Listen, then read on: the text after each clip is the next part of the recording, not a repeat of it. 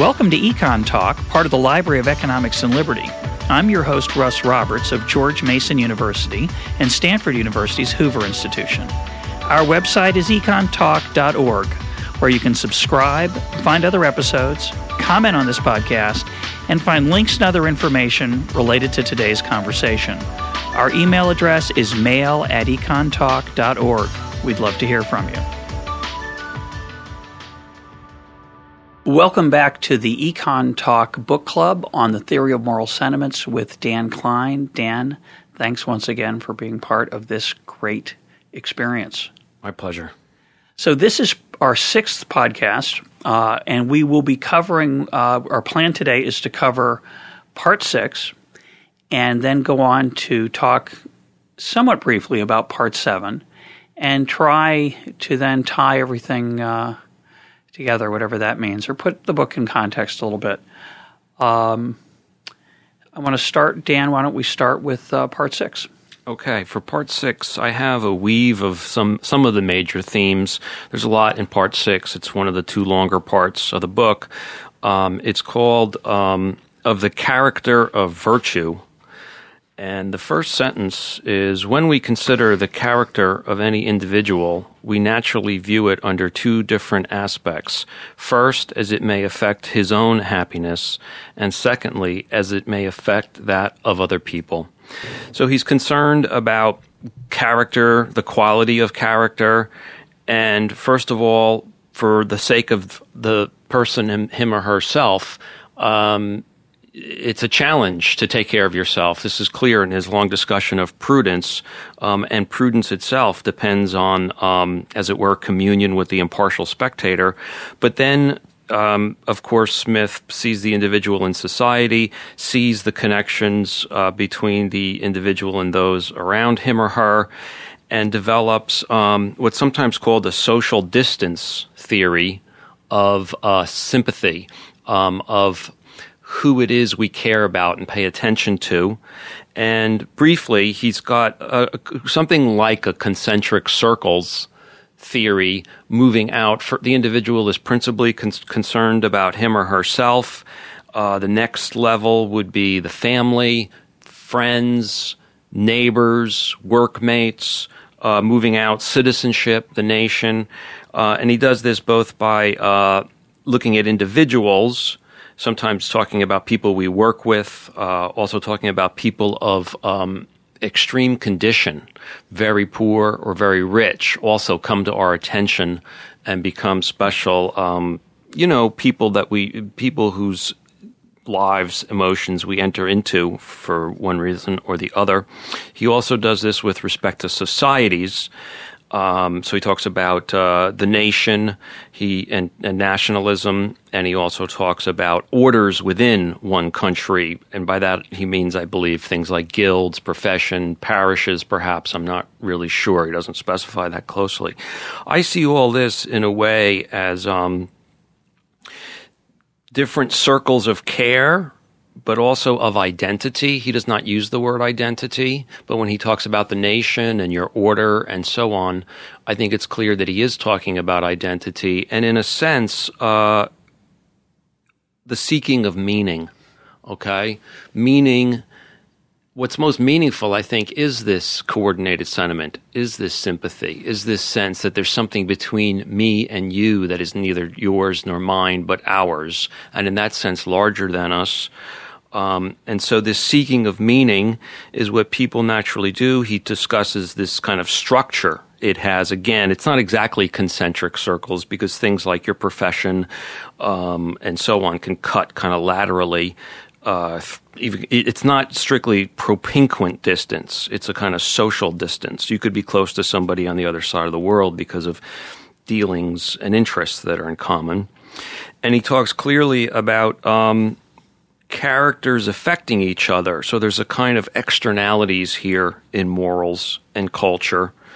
And let me just quickly, I won't read it, but he says that, kind of good characters rub off, bad character rubs off. So it is very much of a sort of social, organic thing. as it were, I think a large part of what 6 is dealing with is the problem of how to manage meaning-seeking. It's very possible for meaning-seeking, if you will. Those are not his words, but I think it's a fair interpretation. Meaning-seeking can become socially destructive. Meaning-seeking can take to sort of antisocial forms, and so there's and the fear of that and the threat of that suggests two possible ways of managing. One is simply to kind of quell meaning-seeking, kind of pull back, be content, sort of with your maybe small, what feels like an insignificant lot, just kind of, hold tight, don't pop. And another is to channel it into beneficial ways, to suggest how to channel it in beneficial ways. When you're talking about the downside of this pursuit of meaning, are you talking about pride and vanity and how they can lead to destructive acts? Is that what the sections that you're thinking of there? Because he talks a lot about the distinction, two things that often get mixed up, pride and vanity. And he talks about false pride, false vanity, real pride, real vanity, how we perceive them. There's a fascinating passage where he talks about how somebody who's arrogant or proud, we tend to look up to if they're successful, even if they're successful at not so good things. But once they're not successful, we really are incredibly disdainful of them. Is that what you're talking about? You're talking about the dangers of meaning seeking? That certainly ties in, but prior to getting to pride versus vanity, which is actually in the self-commitment, the self-command part, I'm thinking more about people getting wrapped up in fetish, faction, intoxicated with system, just any kind of factionalism, especially then that gets somehow joined to possible power of different kinds. Can become very, very socially destructive. In this part, he's clearly affirming this great abstract sort of propriety of serving the whole, of serving the whole of society. Ultimately, what he calls universal benevolence, and he is affirming a kind of corresponding duty to that. For example, he says, the good citizen wishes to promote the welfare of the whole. These are not exact quotes, but close. The wise and virtuous man is willing to sacrifice his smaller department in sort of that layered, rippled structure of society, his smaller department to the larger department.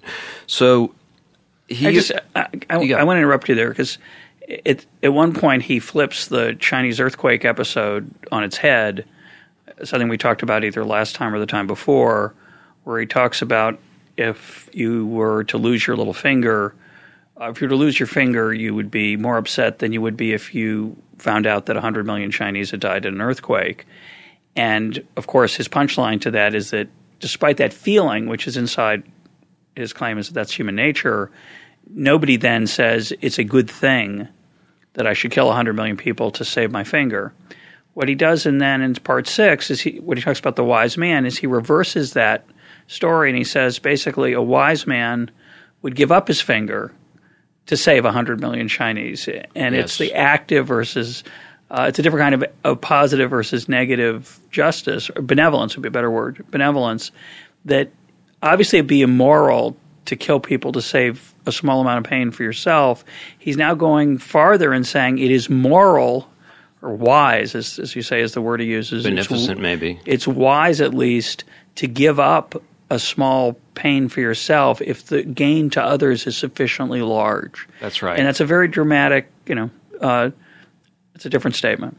That's right. So he's affirming looking to do a larger good, actually as a source of meaning. But the reason there's a caution in it. Go ahead. The reason I brought that up is I want to make sure that listeners don't confuse, as I know you wouldn't want them to, the idea of sacrificing for the whole or the collective. He means by that, when you say or society, he means people other than yourself. He still has a very individualistic view of what is the good. Yeah. although he does, of course, have this harmonious machine in the background that you're contributing to. It's not he doesn't have the modern view of society that I would say that modern liberals invoke to justify sacrifice for the collective, for the political good, etc. I'm not sure what you mean by that. I'm not sure if I agree with that last part. I think he certainly sees different acts as differently than a lot of the modern liberals or social democrats do about what is good for society. But in some sense, I think, like you said, he's in favor of you making personal sacrifices to improve the beauty, the working of the large concatenation, the large machine. But this is where I wanted to bring in the knowledge problem, which in some sense is still just sort of, in my view, setting the stage for the whole problem of the part. Then he then says the thing is we don't know enough to make beneficence effective. Essentially, he says that what we can actually help along and improve is very limited by our understanding, by our comprehension. There's some wonderful passages here about local knowledge, about the knowledge problem. And so this, first of all, drives him to, strongly suggests that his recommendation, as it were, for all this is sort of stick to your humble department, as he puts it. Stick to yourself, stick to what you know. If we had a society of individuals who all prudently cared for themselves and their immediate, family and so on, we'd have a society that is well cared for. And that's the best way for society to be well cared for and happy, is for each person, as it were, to do his own laundry. But I think I disagree with you a little bit. It seems to me he'd be happy for people to do each other's laundry, which is an unfortunate choice of example, Dan, because it's what people who are critical of declining manufacturing in the United States view as the future of the United States. That the claim is we've become a service economy, and he said their standard argument is you can't get rich doing each other's laundry. Meaning, if we're all just in the service sector, we're not making anything, we're all going to be poor. That's a whole, I think, misunderstanding of what economics is about and economy. But just say fundamentally, I'm not talking about people specializing in doing other people's laundry. I'm talking about everyone doing someone else's laundry. Yeah, no, I know. So, but it seems to me Smith would be very eager for people to be benevolent to each other rather than merely prudent about their own circle. But the knowledge problem is part of the reason I think he is not as enthusiastic about that as he might otherwise be. And in part 7, which we'll come to in a little bit, he very explicitly says that you can't have benevolence as the only virtue. You've got to have prudence and you've got to have justice, because he says, God can have benevolence because God knows what everybody needs, and the person with the being with perfect knowledge can solve those problems. But he says since we can't have that knowledge, we need these other virtues of prudence and justice to push us in the right direction. If we only tried benevolence, we really wouldn't know what to do. And just example I use in my latest book of that is that without prices, if you sat down and said, God gave me gifts or nature gave me gifts, and I want to use them to serve humanity. I don't want to be selfish. How would you begin to know, right, without prices, what is the best use of your scarce time and effort? Right. And so I think for that's a very powerful, important lesson for me. But I think to keep it in 1759 for Smith, the way I take it to be is that he doesn't say it's a bad thing that you go beyond your little humble department. In fact, it'd be a good thing, but it's not easy to do. Right. And in a sense, that what you were just saying leads into what we said, I think, at the outset about Wealth of Nations being an extension of this, because there he's showing that in pursuing prudence through honest profit, you are helping others, even though that motive often gets lost or de-emphasized because you're pursuing profit. But it can be done also with an awareness, right, about the larger benefits of, say, building a laundromat and actually specializing in doing other people's laundry. Yeah, I find it remarkable that people misunderstand the modern or ancient economy and assume that because you're making a profit, you can't be benevolent. Right. I mean, why can't you get pleasure from the money you earn and the services you provide? And every single successful business, as I've also written about, nobody has a motto for their workforce, the highest prices and the lowest costs. Or our motto is make a lot of profit, even socially responsible. That's no business's mission statement, no business's motto. The motto that most businesses adopt is something about serving their customers, and but it's never trusted because it is mixed, and we never know motives. You shouldn't trust it. But it's clear that successful organizations in the modern business world inculcate a genuine benevolence alongside the profit motive, and look for employees who get pleasure from helping other people. One of my favorite examples of this is the Ritz-Carlton. The Ritz-Carlton's motto, and you can ask any Ritz-Carlton employee this, say, what's the Ritz's motto? Every single employee will tell you immediately. Their motto is, ladies and gentlemen serving ladies and gentlemen. Uh-huh. And one of my favorite things about the Ritz is that if you get lost in a Ritz and you say, where's Ballroom 7 or, where's the concierge, they don't tell you. They don't point down the hall and say, you take a left. They escort you to the spot that you want. Now, that can be done in two ways. That can be done as, this is a nuisance. This is the rule. I might get caught. But I think they try to find employees who think it's nice to help people not be lost. And that's going to be a better hotel than people who are purely self-interested, who view work as a nuisance and helping people as a pain in the neck. Yeah. Togo is a sandwich shop on the West Coast. I haven't seen them here. Their slogan, if I remember right, is making the world a better place one sandwich at a time. There you go. Now, it's a joke in a way, a little silly, but it's not. And it's you real. never trust it. You don't know how sincere it is. But that's no reason to believe that there's not sincerity behind a lot of successful business, but, sort of the calling of business.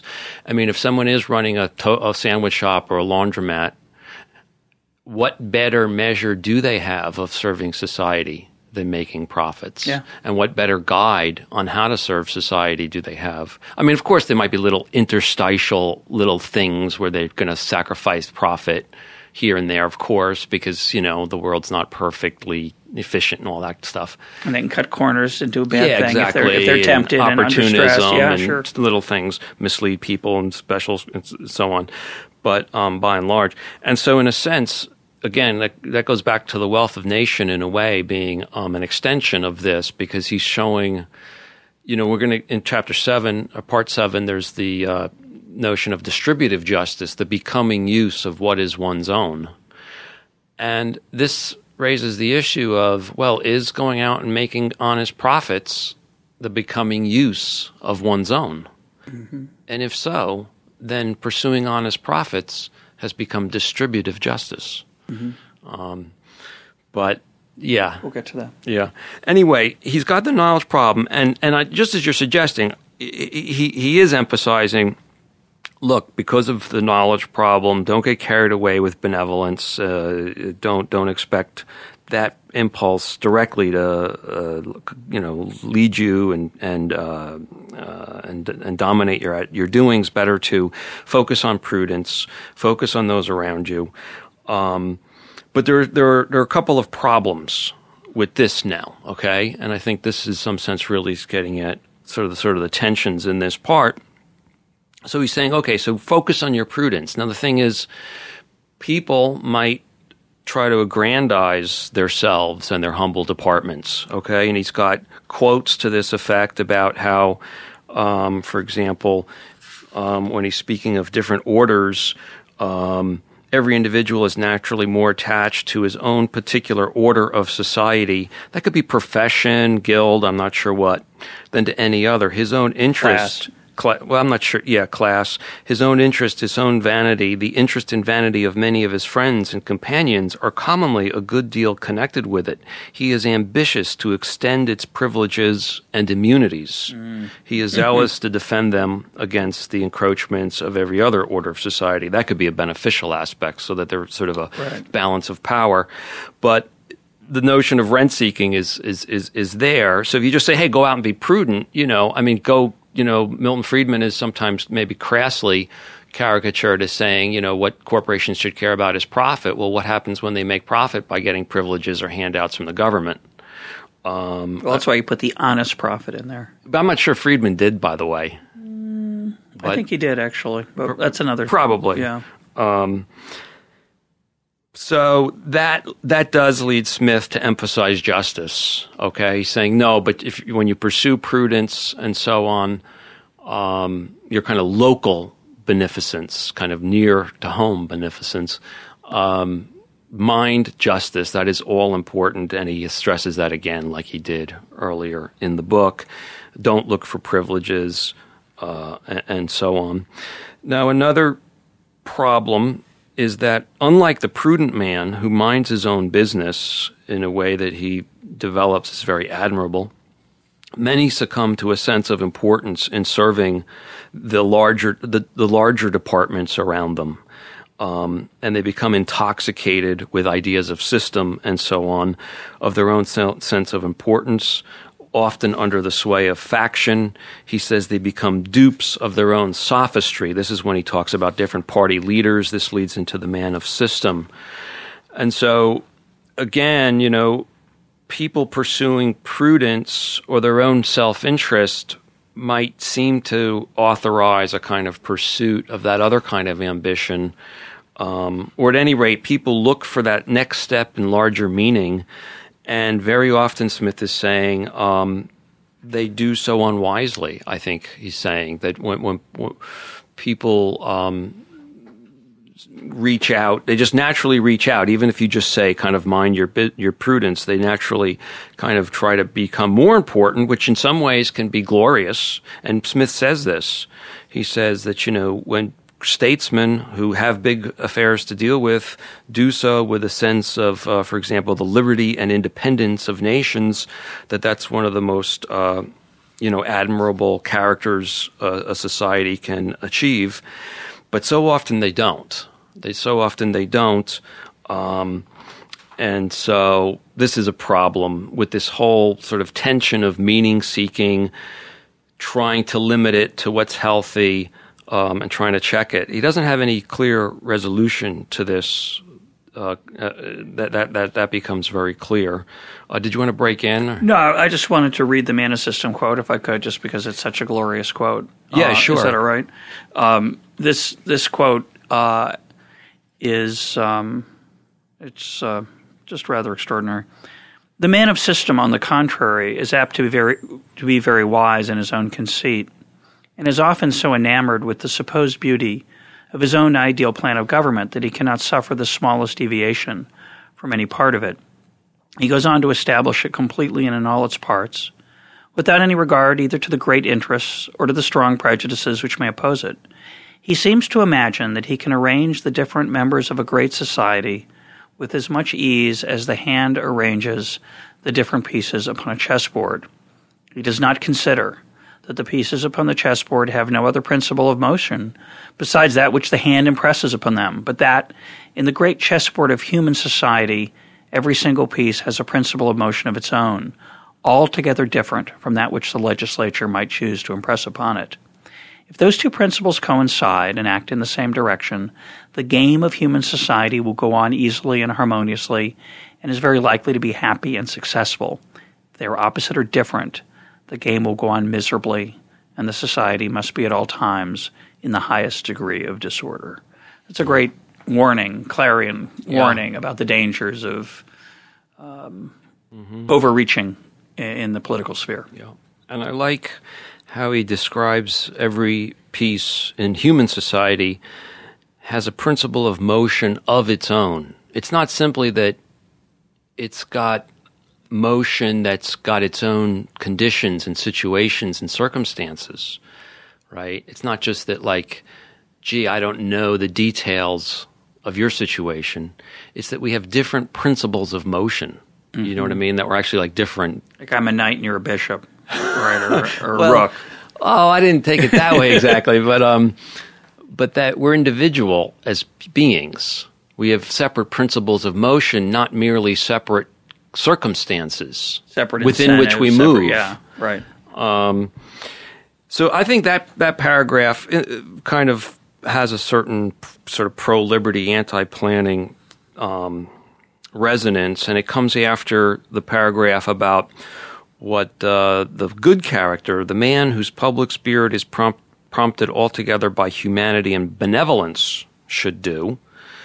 And that man, he doesn't say, particularly, should sort of establish liberty or something of that nature. He says rather that that man will respect established orders in society and content himself with merely moderating things toward betterment, will not force his ideas on others, will accommodate the rooted prejudices of the people, like Solon, an Athenian ruler. When he cannot establish the right, he will not disdain to ameliorate the wrong. He will not make the best the enemy of the good. He'll make reforms the best that the people can bear. I think this pair of paragraphs, famous paragraphs about sort of the good guy and then the man of system, is often used to be sort of anti-planning, anti-statism, and I think that's fair. But at the same time, I think that since Smith's principle, I think, is basically justice and liberty. Okay, maybe that becomes even clearer in The Wealth of Nations. Given that, what these may be taken of, I think, appropriately, is that he's saying even if you're sort of a pro-liberty character, you should be like Solon. You shouldn't make it axiomatic. You shouldn't sort of try to vastly restructure society based on abolition of all these different things, at least not necessarily rapidly.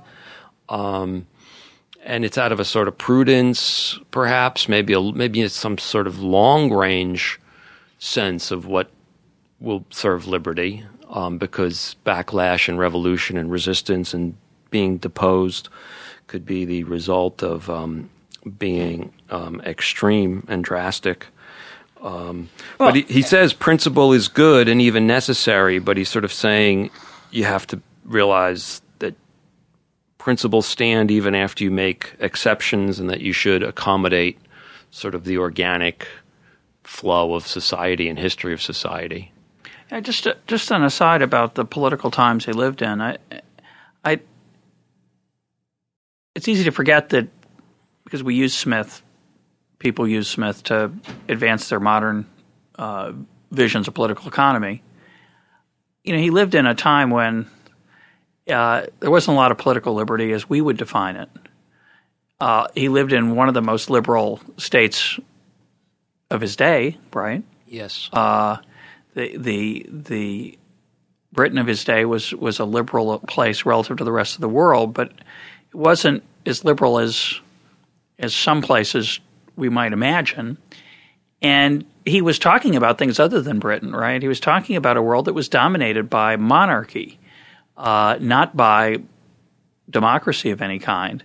And when I hear him talk, rule of law might or be rule a of better law, way to yeah. put it. So when I read about the man of system, I think about in the worst case scenario, we're talking about a totalitarian dictator who's imposing his utopian ideal on the world and leading to horror.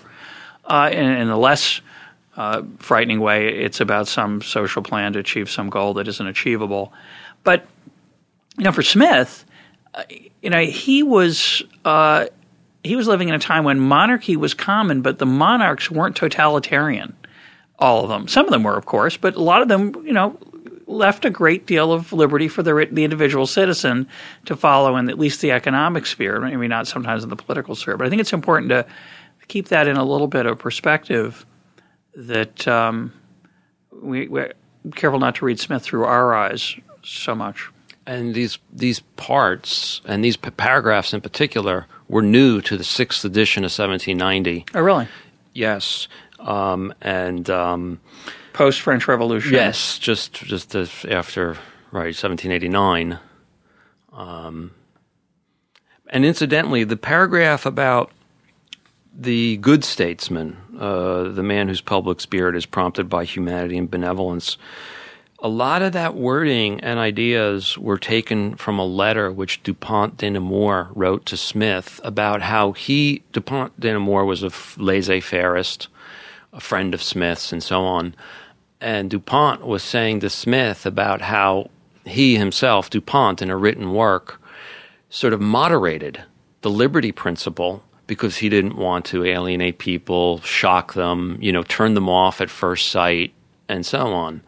He didn't want to challenge them too deeply. And a lot of the wording and ideas of that paragraph are quite parallel to that letter, and people believe, and I believe, that Smith composed that paragraph with that letter more or less in front of him. And so that reinforces the idea that Smith has actually the liberty principle in mind about what is guiding the wise statesman, and he's saying, that's why he's not saying, establish liberty, right? Abolish this and abolish that, and It's conservative, a small c conservative in some sense that way. Yeah, you could put it that way.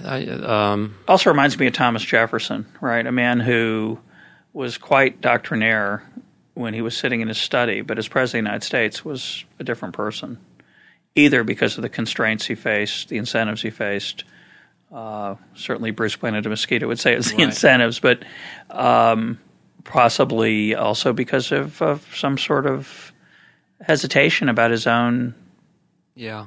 Well, actually ruling is different than talking about. Yeah, no doubt. What the way our society ought to be or what reform should be. Yeah. Before making a final point, I just want to note that there's some wonderful passages about actually what you referred to about how we look up to success and power and status. And I think Smith is saying, not in these words, that we make those things focal points around which we,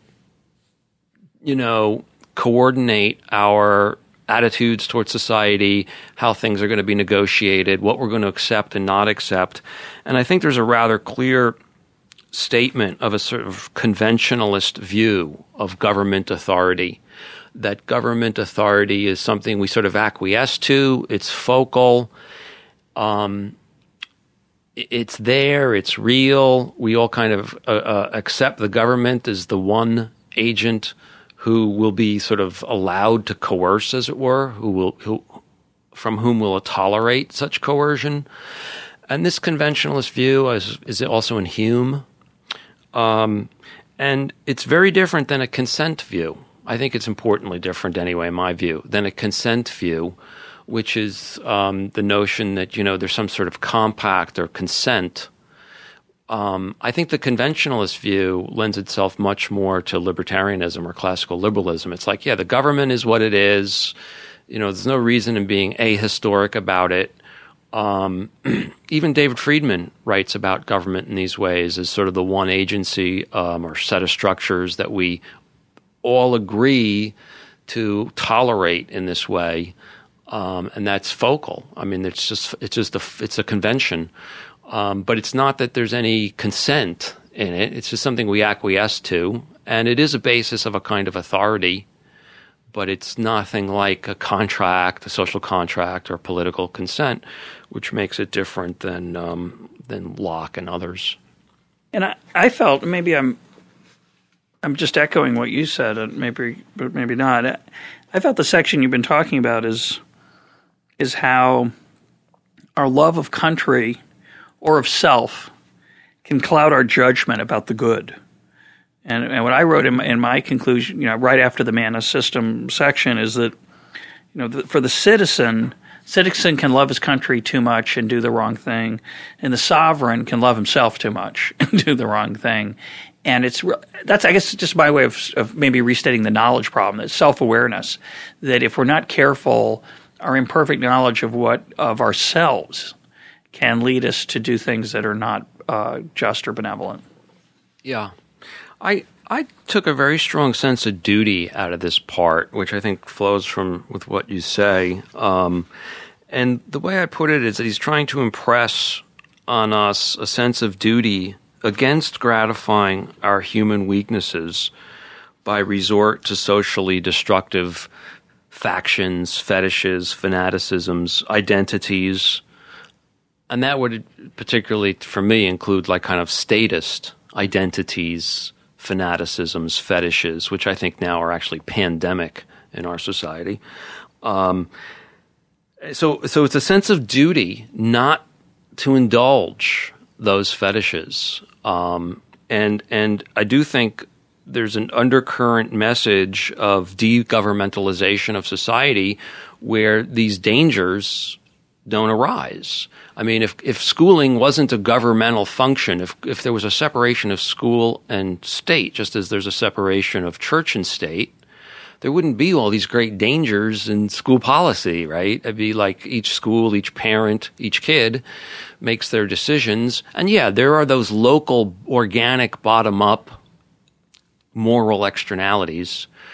Smith has a quite, benign, invisible hand view of that, however. Not entirely, but I would say... He doesn't make it explicit. I'm thinking of Wealth of Nations as well. Yeah, I don't really see this in here, the degovernmentalization, other than you can argue that it follows from some of the things he says, in that he's very trusting of the power of the impartial spectator to self-regulate opportunistic and destructive behavior. And I guess the flip side of that would be putting power in the hands of those who may not be able to use that spectator all the time and might be swayed by deceit, which we talked about earlier, self-deceit, might be swayed by self-love, too much self-love, would then be destructive. Mm-hmm. There's no natural barriers to those things the way there are, or corrective mechanisms, no feedback loops, to use the modern phrase. And Smith... Particularly in government, though. Correct. He does say that in the book. Remember, he says that sort of political society is where virtue is least found and least rewarded. Yeah. And whereas in sort of the lower and middle classes of society, virtue is the path to security and so on, and is rewarded. Yeah, but I'm not sure. He's also, I think, talking about in the problems of ambition and glittering pursuit of power. He's also talking about, I think, prestige. Yeah. Going much beyond the political, I think. In my mind, I think he's talking, again, this may not be fair, but to me, I envision him talking about, the dandies of upper class Britain of his day, the people who pursue, yes, political power, but also influence and prestige. A critique of celebrities would be the modern version of that. And I don't know if I'm right.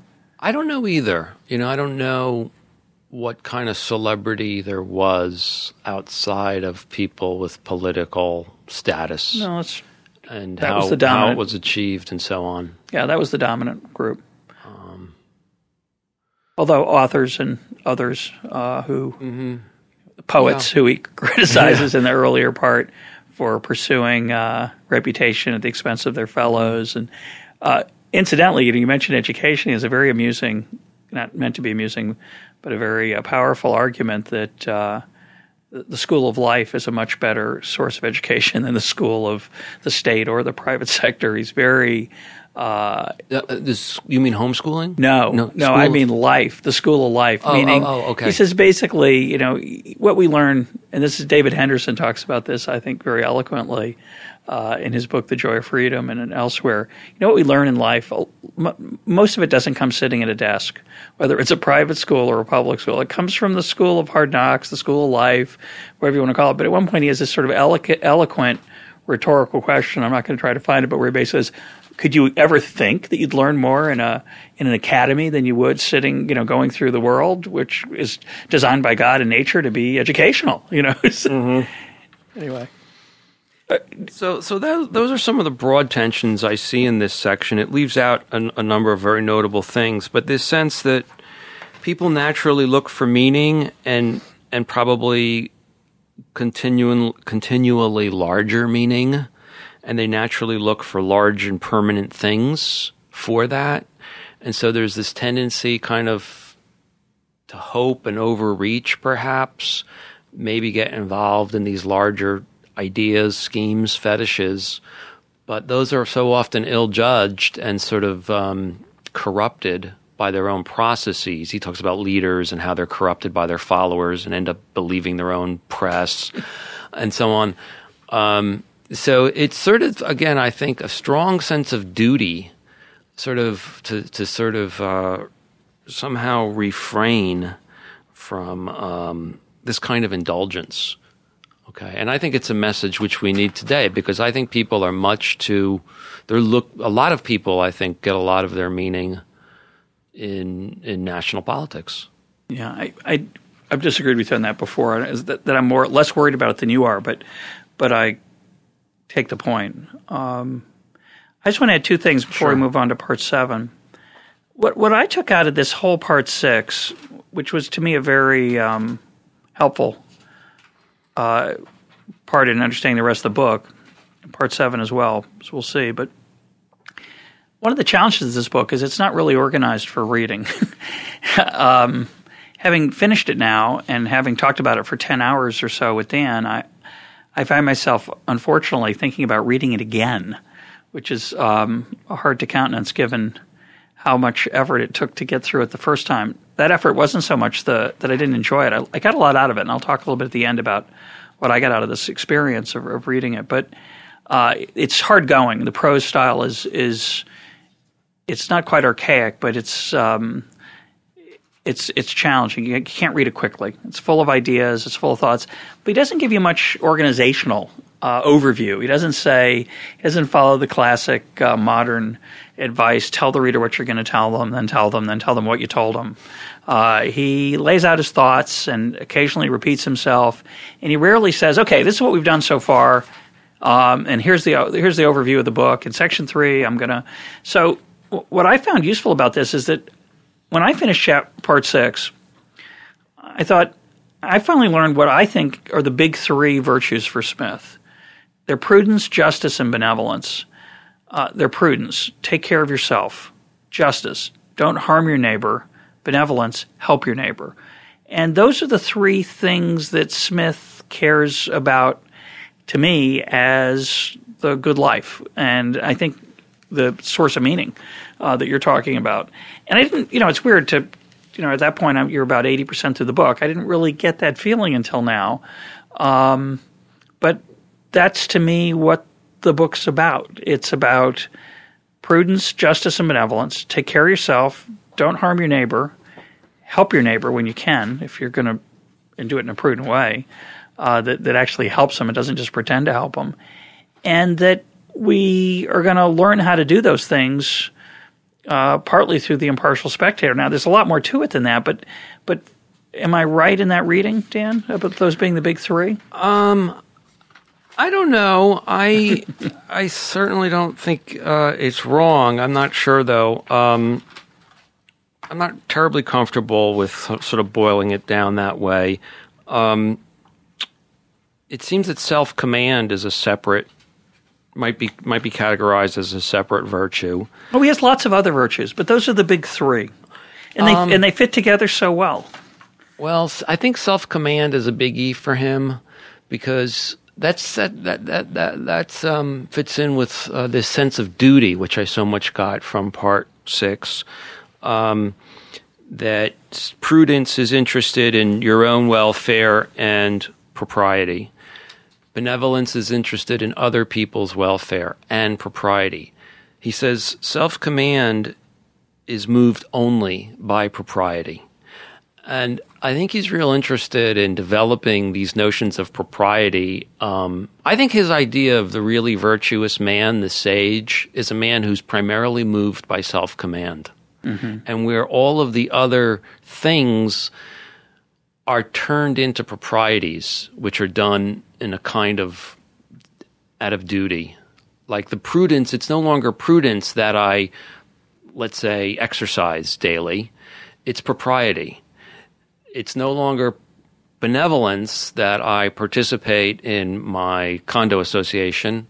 It's propriety. Because that's what's expected of me by my peers. And and by myself. That it's become, on page 216, he's talking about prudence, and then he goes up to a superior prudence, which I think is like that Platonic justice, which he talks about in part 7.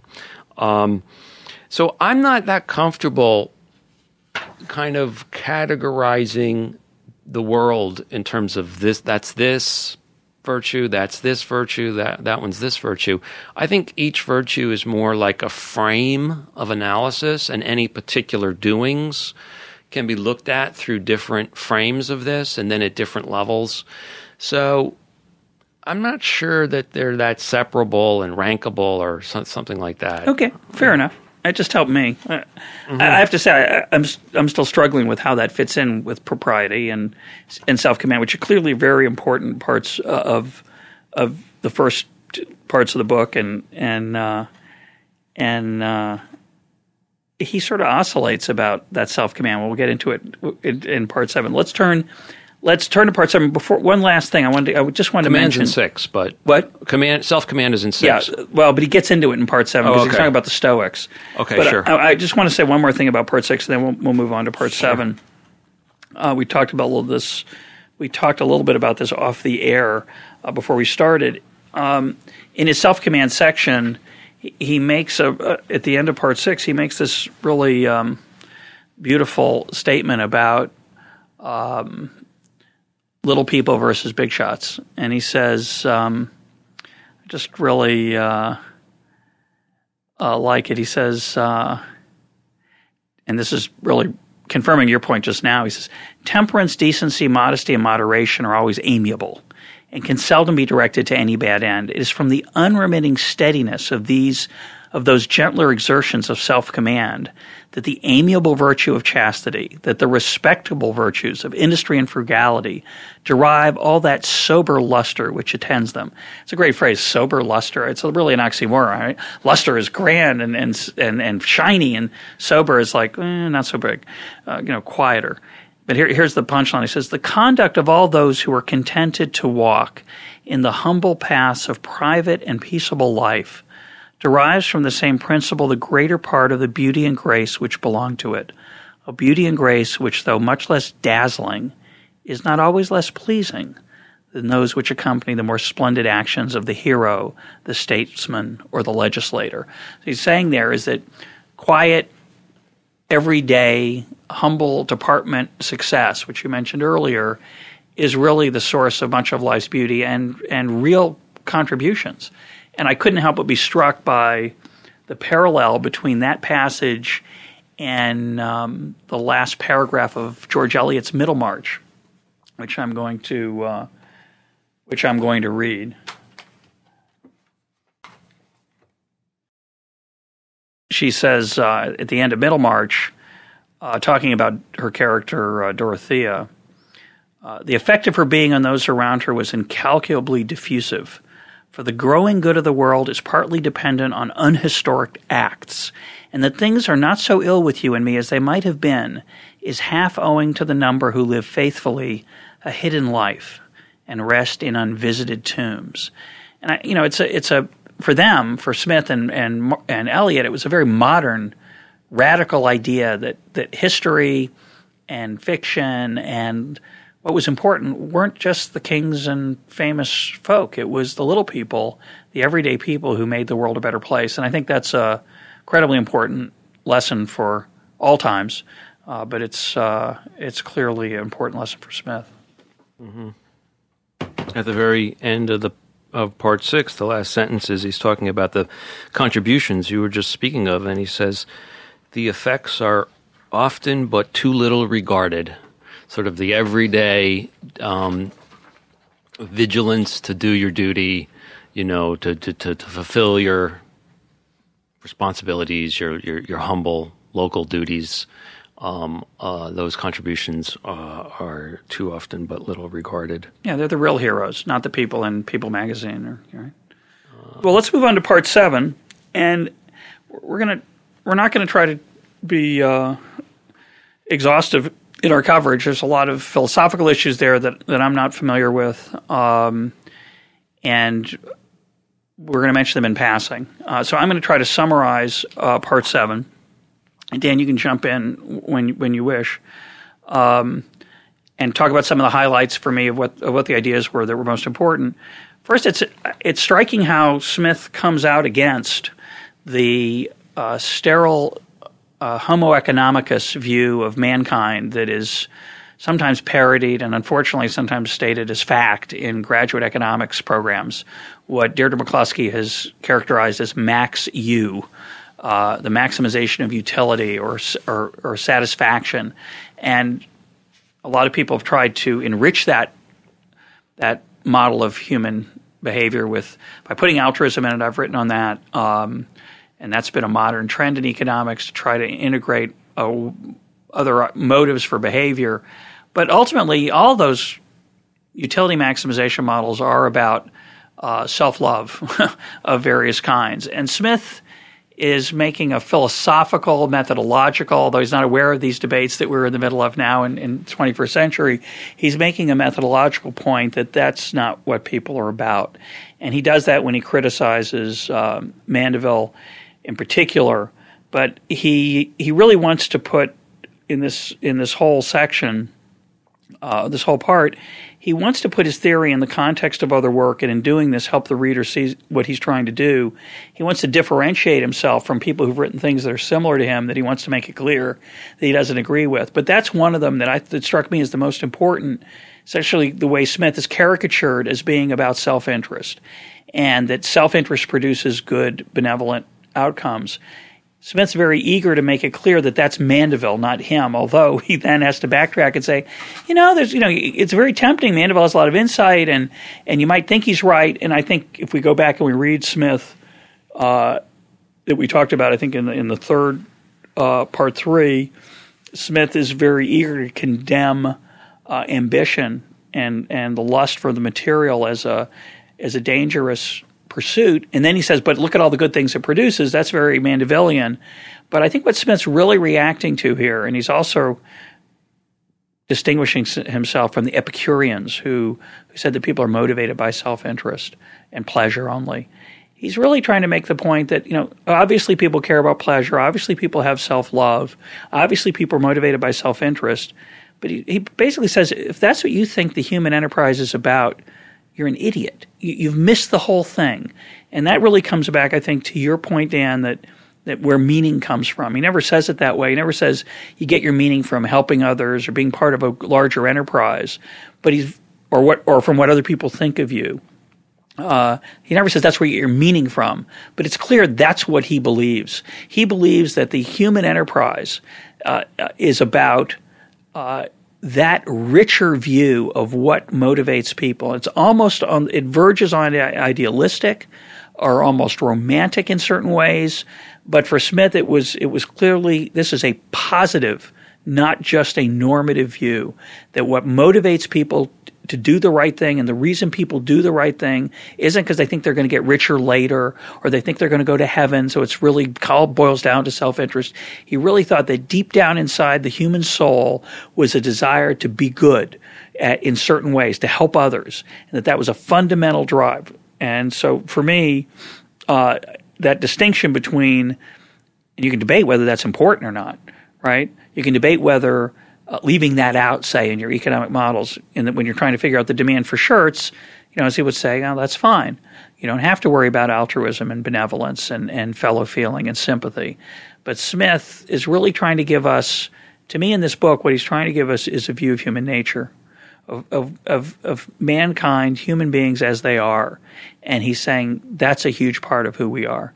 And it just, I can't emphasize it enough because it makes me sad to think that this guy wrote this masterwork about this, and he gets treated like he's, some wild only cares about self-interest. What? Gary Becker. Yeah, a man who I respect a great deal. Yeah, but you're teasing me probably, but I respect him as well. He was my thesis advisor. So I would say not Gary Becker. I would say George Stigler. just the Mandevillian view that people are fundamentally selfish, which is ironic, of course, because as an economist, we spend a lot of time on incentives and we spend a lot of time on self-interest, and we should, but Smith's saying that's got to be embedded in a richer view of who we are as people and and most importantly, your point, where we get our meaning. And that goes back to the whole sympathy the meaning is sort of in the sympathy with and whom we have sympathy with, how durable it is.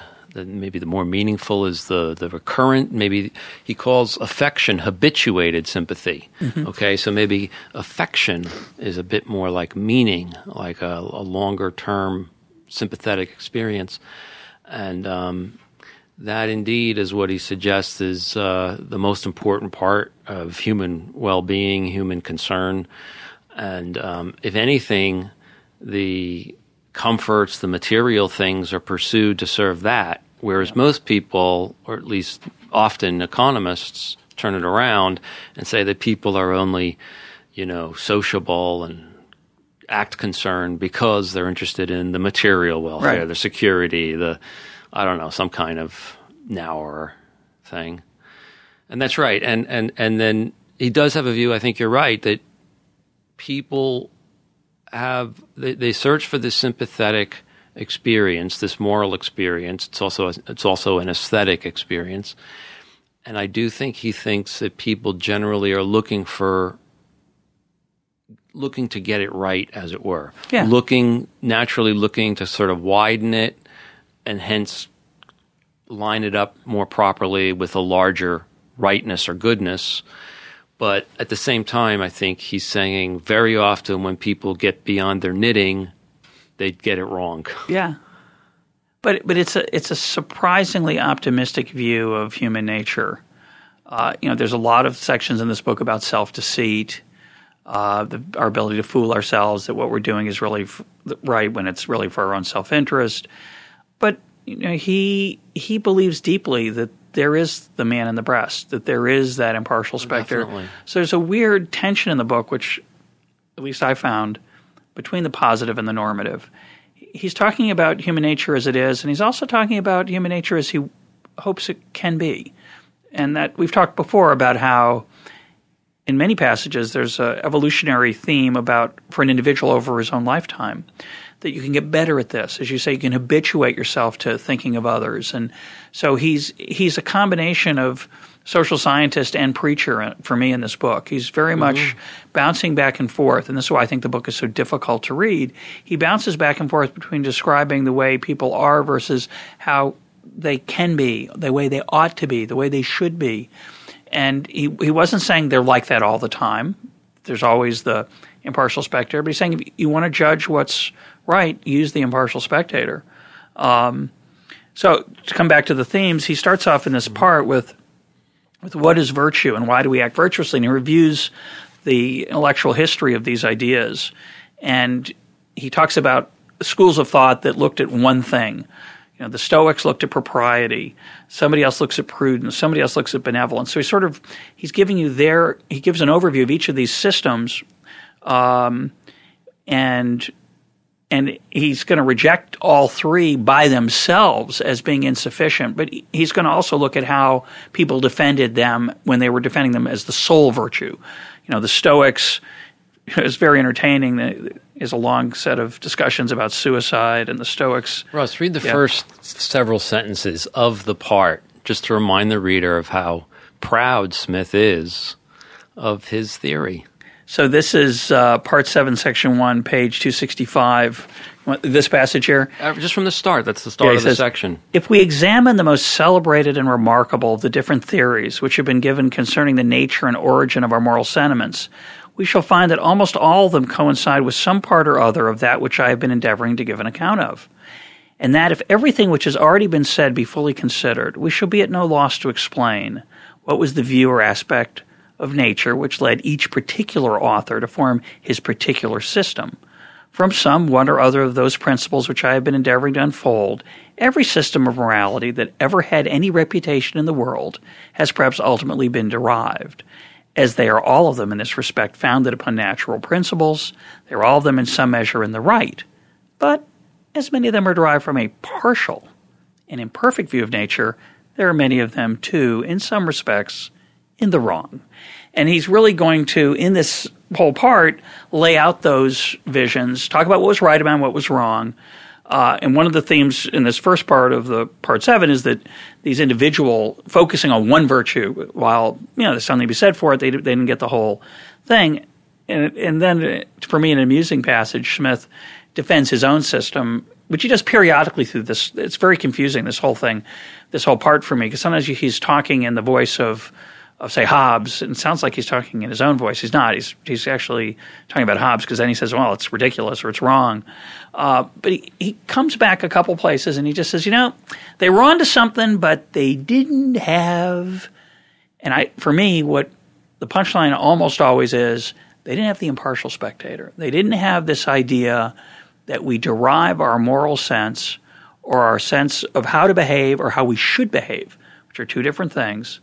We derive this from looking at how others would look at us if they were impartial. And our sympathy with that spectator. Yeah, right. So our willingness to enter into that mental experiment. On prudence, he breaks with the sterile view of utility maximization, as I said before. On benevolence, while he admires much of Hutcheson, he breaks with Hutcheson, basically saying, if benevolence is the only virtue, why do I feel so much approval when I see a prudent man? If benevolence is the whole thing, which is apparently I've never read Hutcheson, but if benevolence is which is a good argument, what could be more virtuous than benevolence? That should be the be all and end all. But he has two criticisms of that view. One is, why do I feel inside respect for a prudent person, a person who either has self-command, as you talked about, or who thoughtfully has sacrifices today to get something tomorrow? And his argument, again, is a very divine or providential, or if you're not a believer, or if you think Smith's is masking something, an evolutionary view. His view is that if that's inside us, then that should count. If we feel that respect and admire and approve of the prudent man, clearly prudence is a virtue, not just the person who extends a hand to the poor, say. He savages Mandeville for his narrow view of self-interest. Talked about that already. And then in section 3, he turns to what he calls the principle of approbation, which is, I think, a little bit difficult for the modern reader. But I think of this as moral judgment, what determines what we approve of and what we disapprove of. And he says there have been 3 arguments through history: self-interest, reason, and emotion or sentiment. But then he gives his 4 senses of approval, which we talked about in the very first podcast. And I'm going to summarize the way I've read this, and then I want you to respond, Dan. Okay. His 4 senses of approval, which he's saying I think are richer than the historical literature on this area. To me, that ties in very deeply, and I think this is what you were saying in the first podcast. I didn't understand it at the time before I read the book. The way I understand it is that if you want to do the right thing, he says it's really hard to know what the right thing is. So sometimes it's obvious, and those are the principles of justice we talked about that are like grammar. There are certain things, you don't burn down your neighbor's house because you're mad at him. You don't steal his cow because you're hungry, or like his cow or wish you want to sell it. And those are the grammar rules. But he says most of life, how you should behave, say, toward a friend, how you should behave in a time of a challenging decision to make. That's the loose, vague, and indeterminate rules of style that apply here equally with equal force. Meaning, you have to kind of go on a case by case basis. And he criticizes, I don't know how you pronounce it, the casuists, the churchmen who argued that maybe you could develop a manual of what to do in every situation, a set of rules, and he rejects that, and I think correctly, as impossible because of the complex nature of life. So in that complex nature of life, what's a person to do who wants to be a moral person, who wants to be ethical?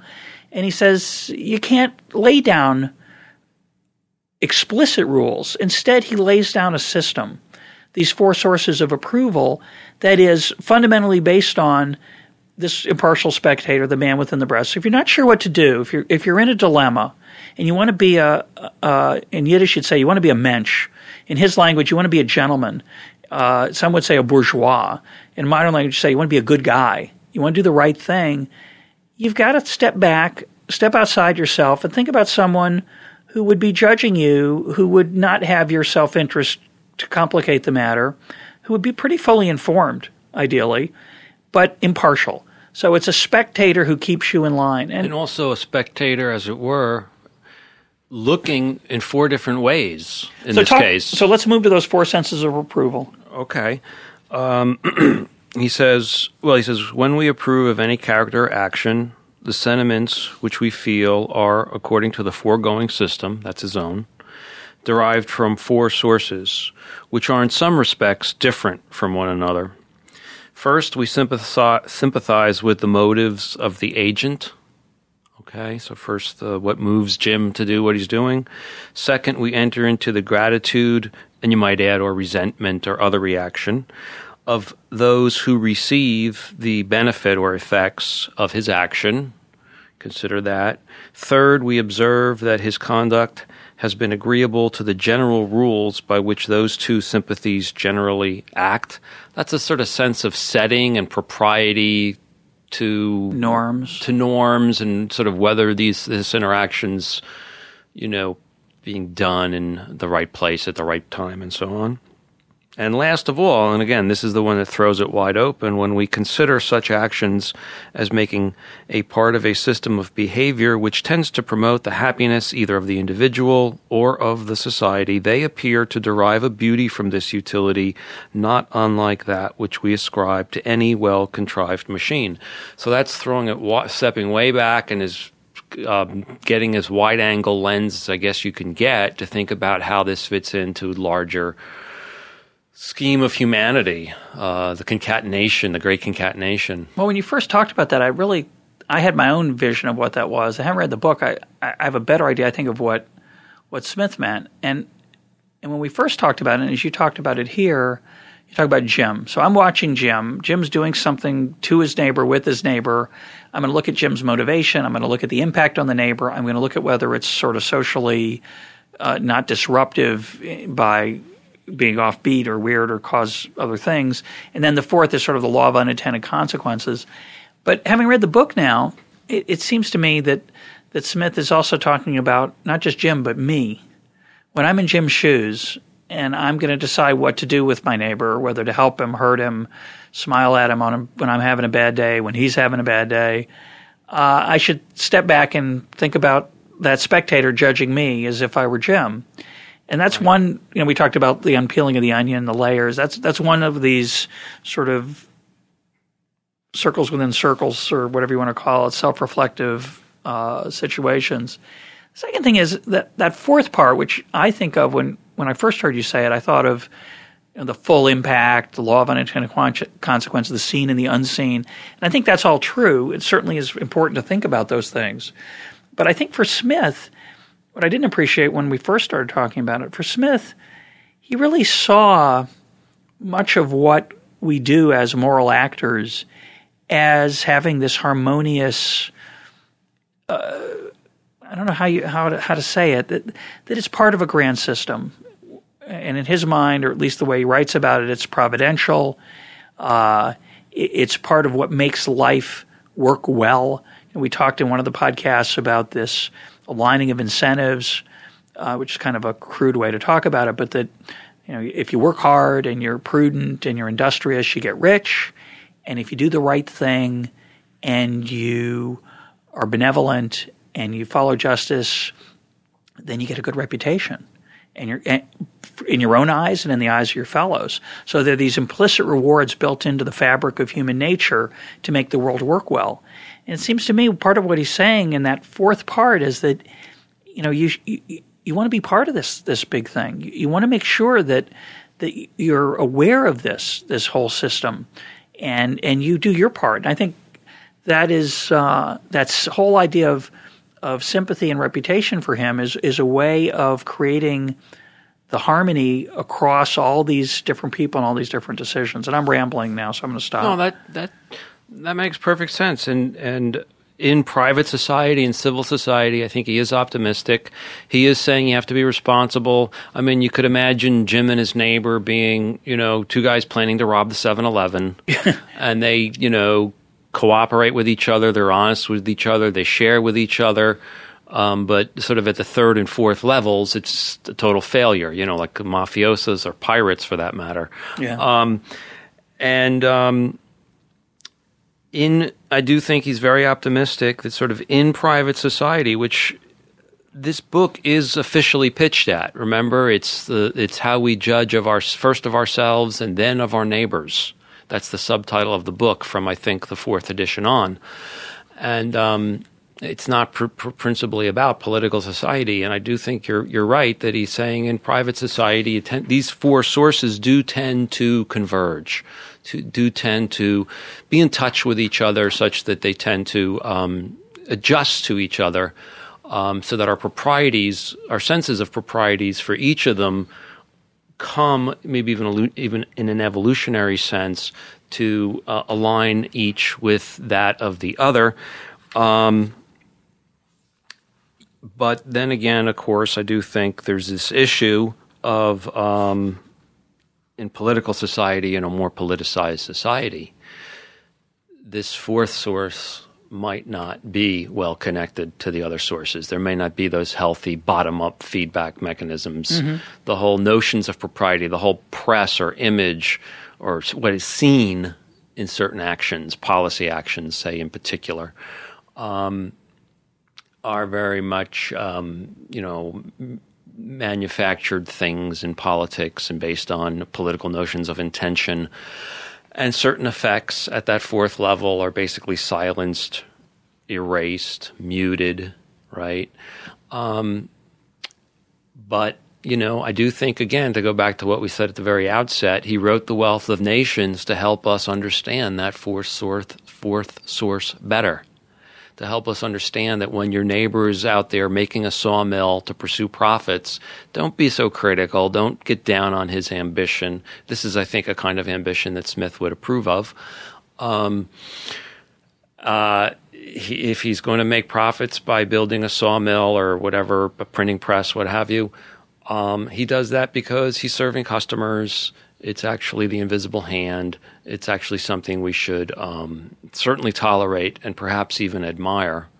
And as for what the statesman should do or the legislator should do in relation to this, I think he was saying that it's under the principles of natural liberty, by and large, under those principles, that that confluence that you were just talking about works out. And we do sort of all, in some sense, learn to contribute to and participate in sort of broader social projects, right? And sentiments. Does that make sense? Yeah.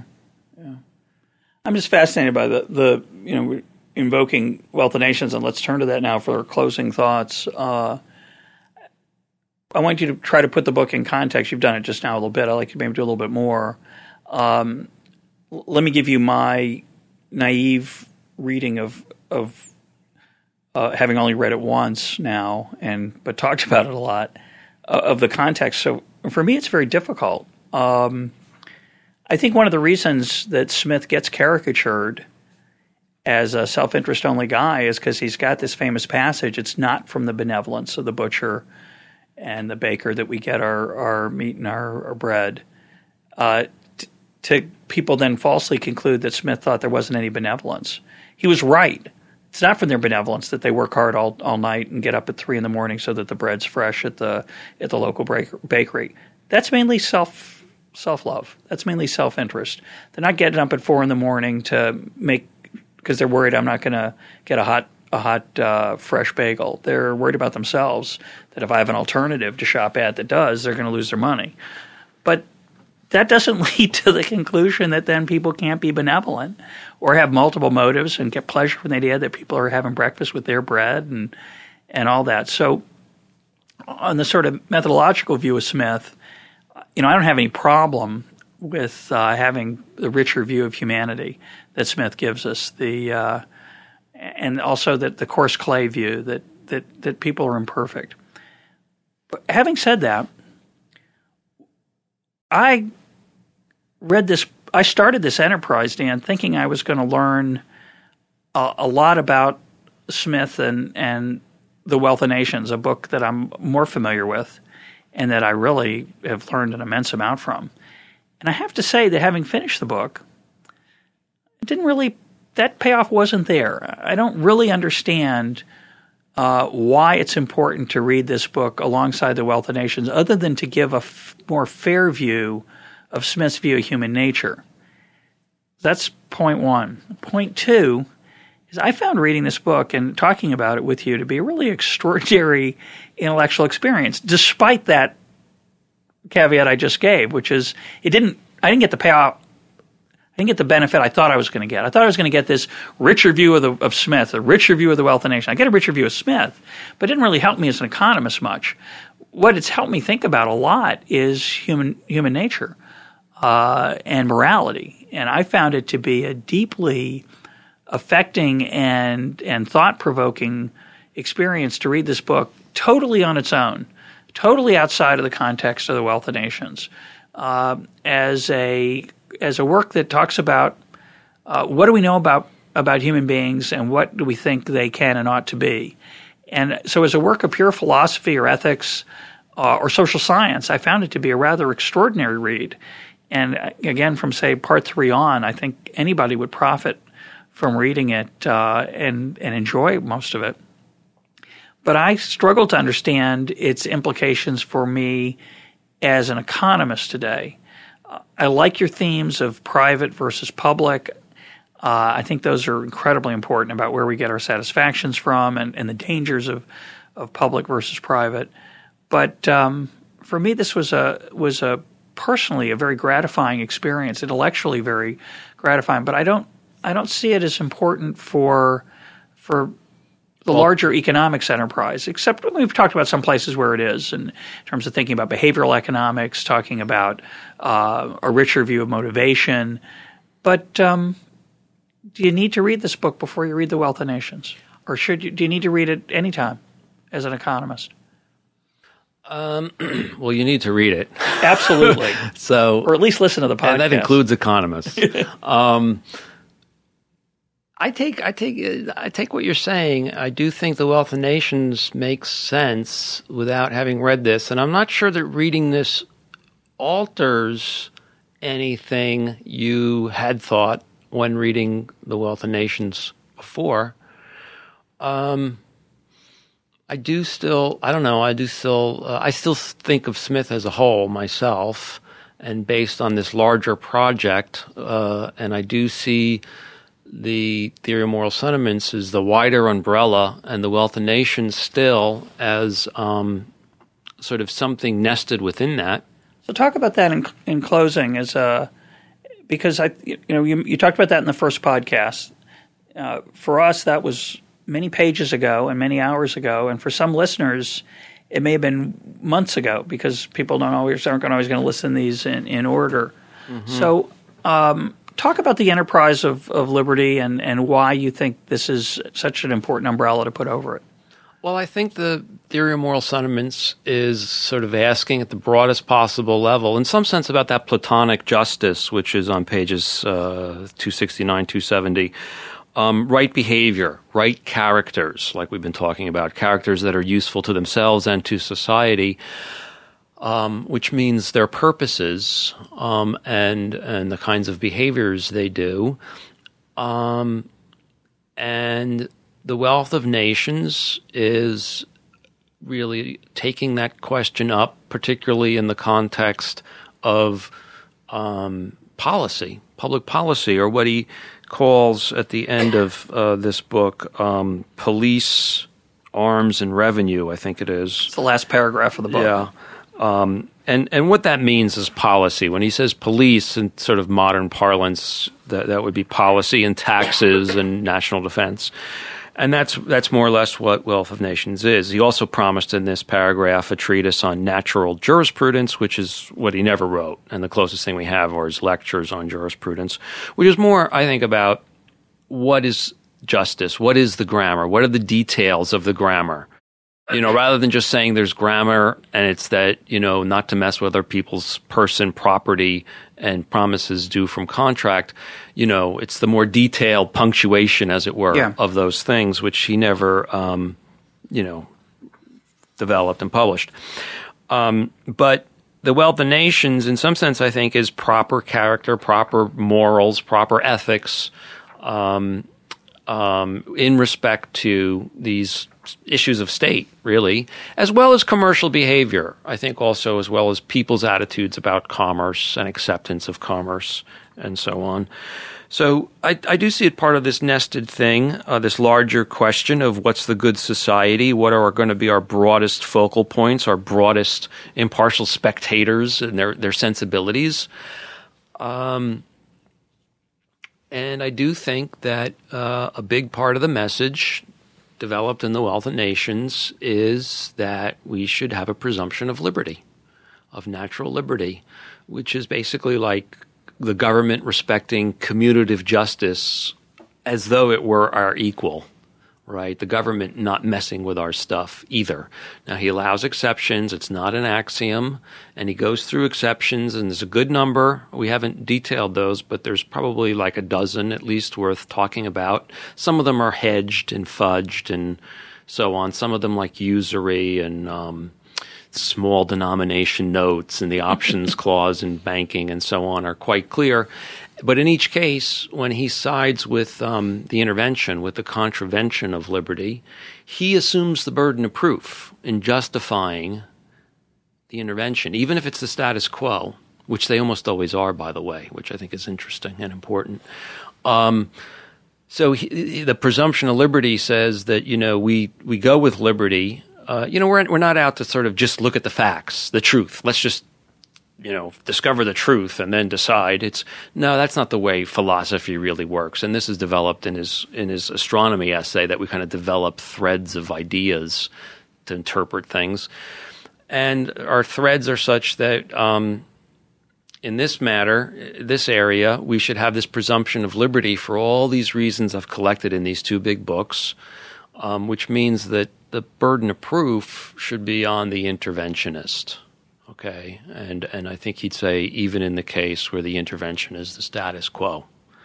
So I think it's a strong presumption of liberty. So that's kind of what I see as his big political message, really. And as a political principle, I think liberty does have a broader cultural impact, because it means a free market society, it means diverse culture, it may mean fragmentation and so on. And I think he's basically saying, go with it. Don't try to, the toothpaste is coming out of the tube. Don't try to keep it in the tube, or at least not too much. Maybe a little bit, okay? Maybe that's part of his exceptions. But basically, it's going to be coming out of the tube, and learn to live with that. Have confidence that it'll work out okay. But another thing about the theory of moral sentiments is that I feel that in this book, you get the sense that Smith develops a commitment to liberty actually in this book.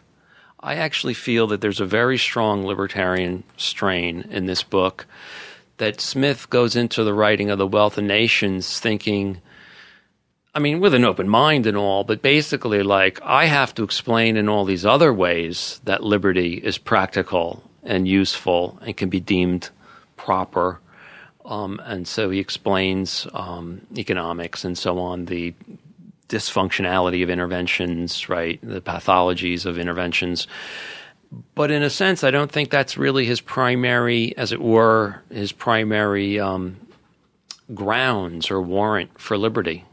I think his primary warrants for liberty are actually more in this book, and about that bottom-up principle, self-government, greater faith in the culture of depoliticized society, that humankind is at its best when it's active, and hence always has to be thinking about the next level of improvement and perfection, something we didn't get to talk about from part 6.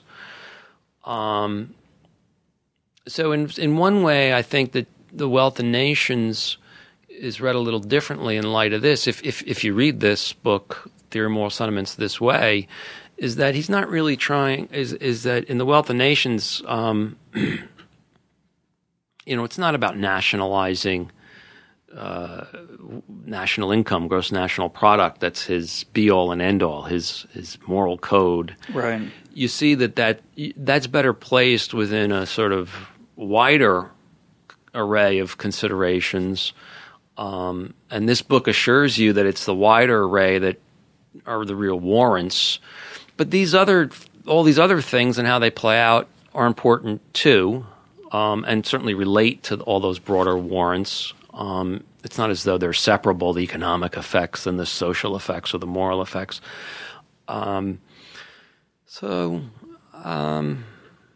don't know. That's a little bit about the umbrella. No, that's very helpful. And let me react to it.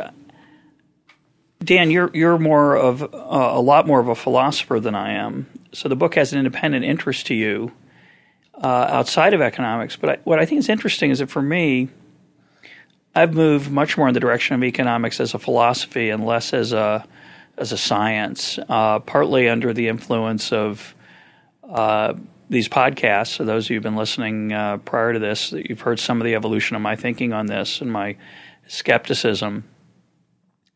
And I think there's a tendency, putting on my old hat as a standard economist, to say, well, Wealth of Nations, that's Smith as social scientist. This is Smith as philosopher.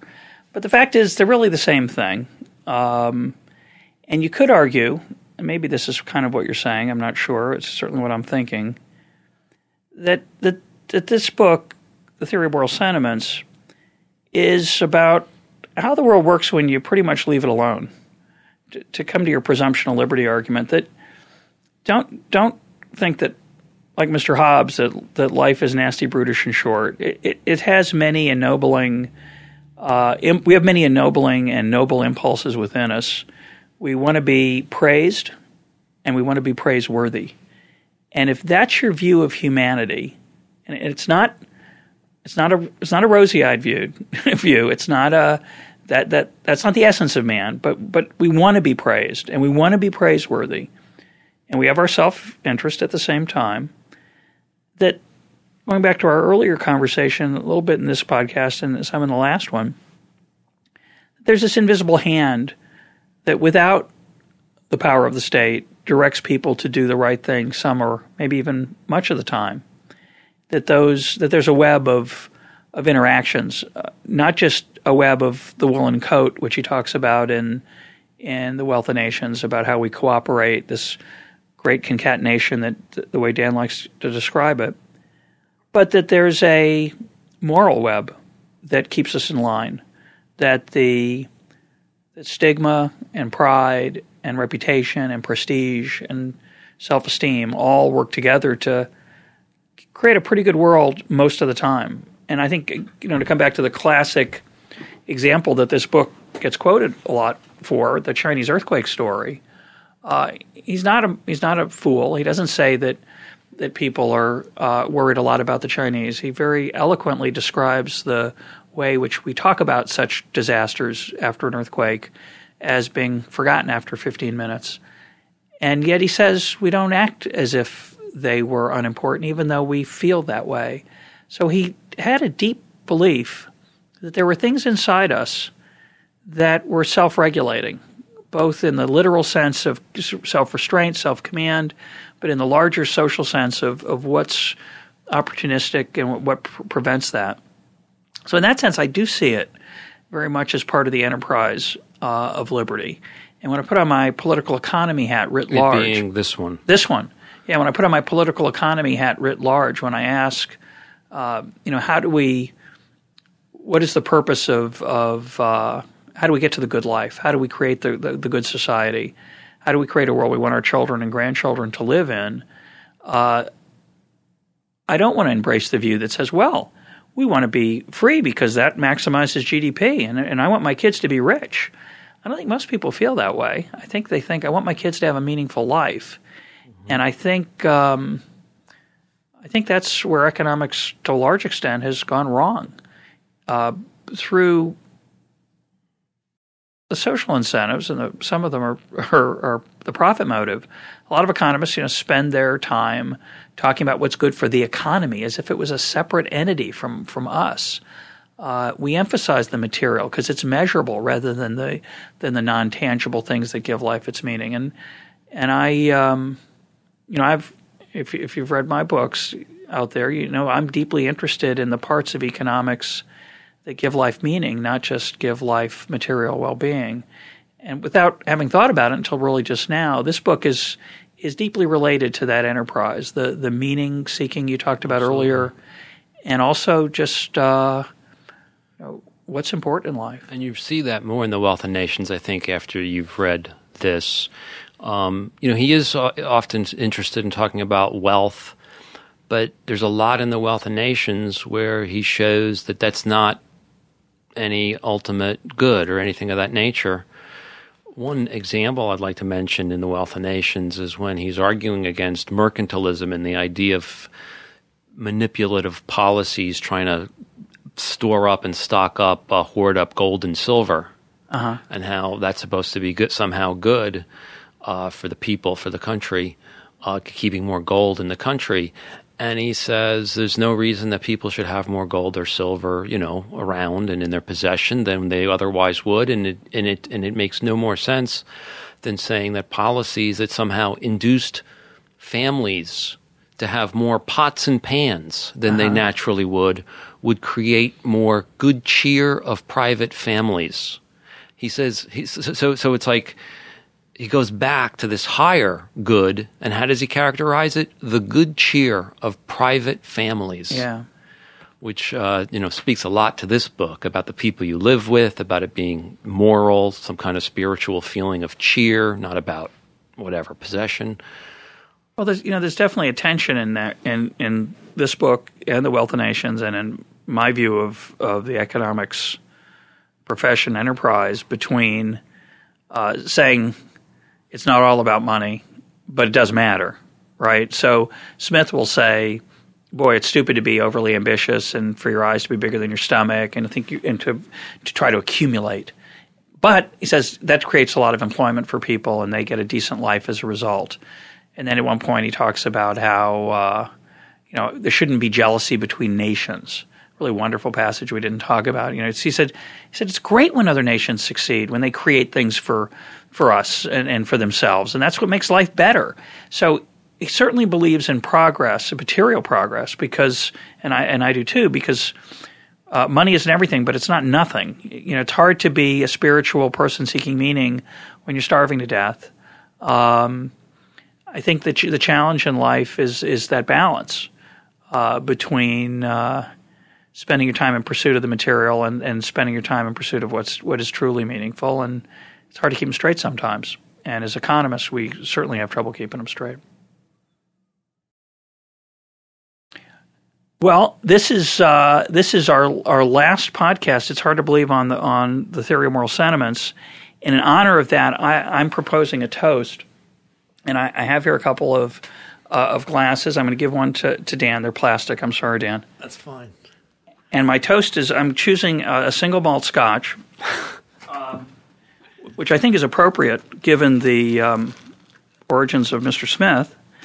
And I have to say that this is I thought it would be a little bit untoward to bring in a bottle into work. I don't know why a flask is better, but somehow it seems of the seen and the unseen. A bottle is seen and a flask is in theory unseen. But this flask is I'm not sure what's in it. I know it's single malt scotch, and I'm pretty sure it's Glenmorangie, which is probably my third favorite scotch. But it's the less smoky of the scotches that I love, and so it's more likely to be enjoyed by people who aren't used to the smoky ones. If you're not a single malt scotch fan, I want to warn you. I tell my children who want to try it. I have 4 kids, 16, 14, 11, and 9. The 14, 11, and 9-year-olds are all boys. They're all eager to try it. My daughter's not so interested in scotch, but they all want to try it. And I've let them try beer and wine, and but they've never tried Scotch. And I said, first of all, it's very strong, but second of all, it's very expensive. And it's probably a habit that's best enjoyed after about the age of 40 when you can afford it. Now, I'm going to give Dan some here. Now, Dan, do you want more than that or less? Oh, that looks fine. Okay. Hang on here. So Thank you. This is a toast. Let me tighten the flask here. My toast is to, of course, I think my favorite Scot, other than the ones who make this great single malt Scotch. My favorite Scot who would be Adam Smith, but also to Dan Klein, my colleague, who has been our incredible guide, and I never would have imagined doing this without him. And I can't believe we've actually done it. It's been an extraordinary personal and intellectual experience for me.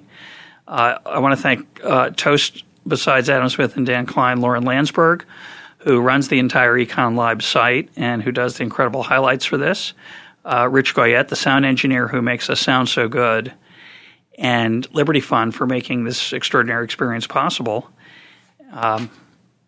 Here's to all those folks.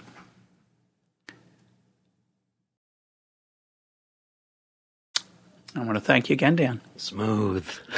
But same back at you, Russ, and everyone, Lauren, and everyone at Liberty Fund, and of course, most of all, Adam Smith.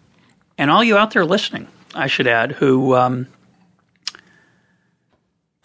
it's a weird thing. We're immersed in this 250-year-old book, and I know some of you out there are reading along, some of you are listening along, some of you are expecting to listen along, listening to parts of it. But thanks for being part of a larger community that it's been wonderful interacting with you. I wish there were more interaction along through the experience, but it's a new technology. We're just getting the hang of it.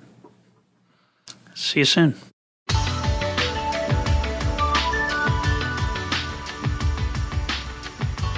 This is Econ Talk, part of the Library of Economics and Liberty. For more Econ Talk, go to econtalk.org, where you can also comment on today's podcast and find links and readings related to today's conversation. The sound engineer for Econ Talk is Rich Goyette. I'm your host, Russ Roberts. Thanks for listening. Talk to you on Monday.